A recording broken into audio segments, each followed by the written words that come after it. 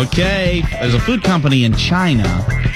It's the Fujian Food Manufacturer Company, and they wanted to prove that they had the cleanest facilities in the country. So they had the general manager at one of their locations scrub a urinal before rubbing a rice ball in it and then eating it. Yeah, eating it from right after he cleaned the urinal.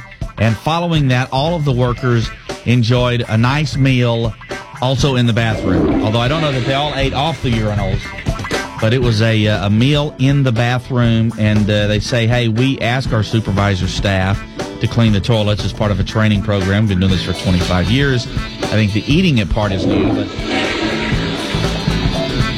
yeah. Sorry.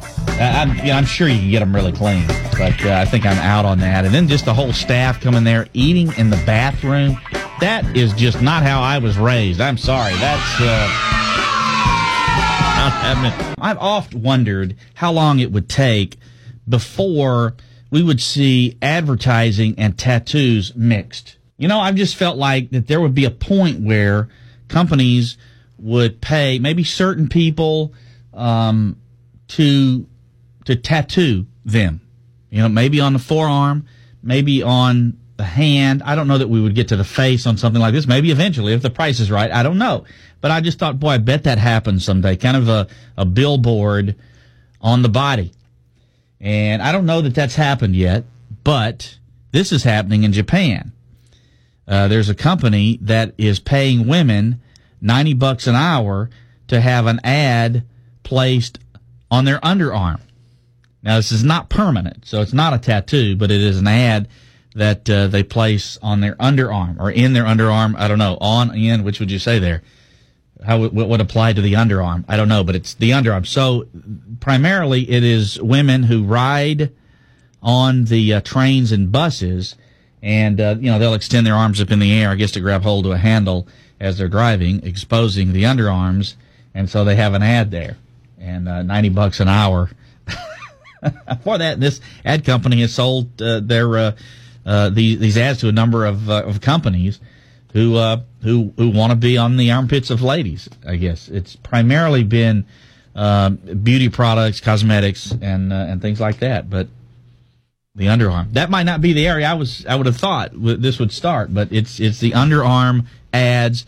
Right now they're only in Japan, but it could be coming to a Subway close to you. The Scott Show on. Why is this news? Will someone please tell me why is this news? The University of Chicago Medical Center recently asked 20,000 adults which of the five senses they would miss the most if they lost it.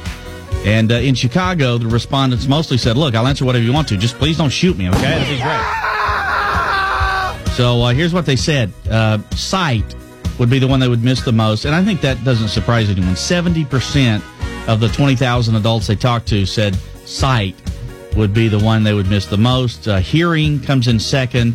We probably would agree. That's way down, only 7%. So a huge difference between sight and hearing and really everything else. 5% said taste. 3% said touch. 2% said smell.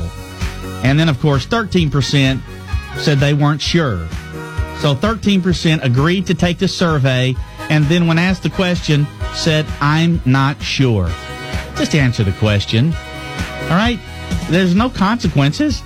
You're not really going to lose your sense of anything. Just answer the question. It really doesn't matter. You know what they did to that 13%, though, in Chicago? It's The Scott Show. It's like coffee for my ears. Biz 98.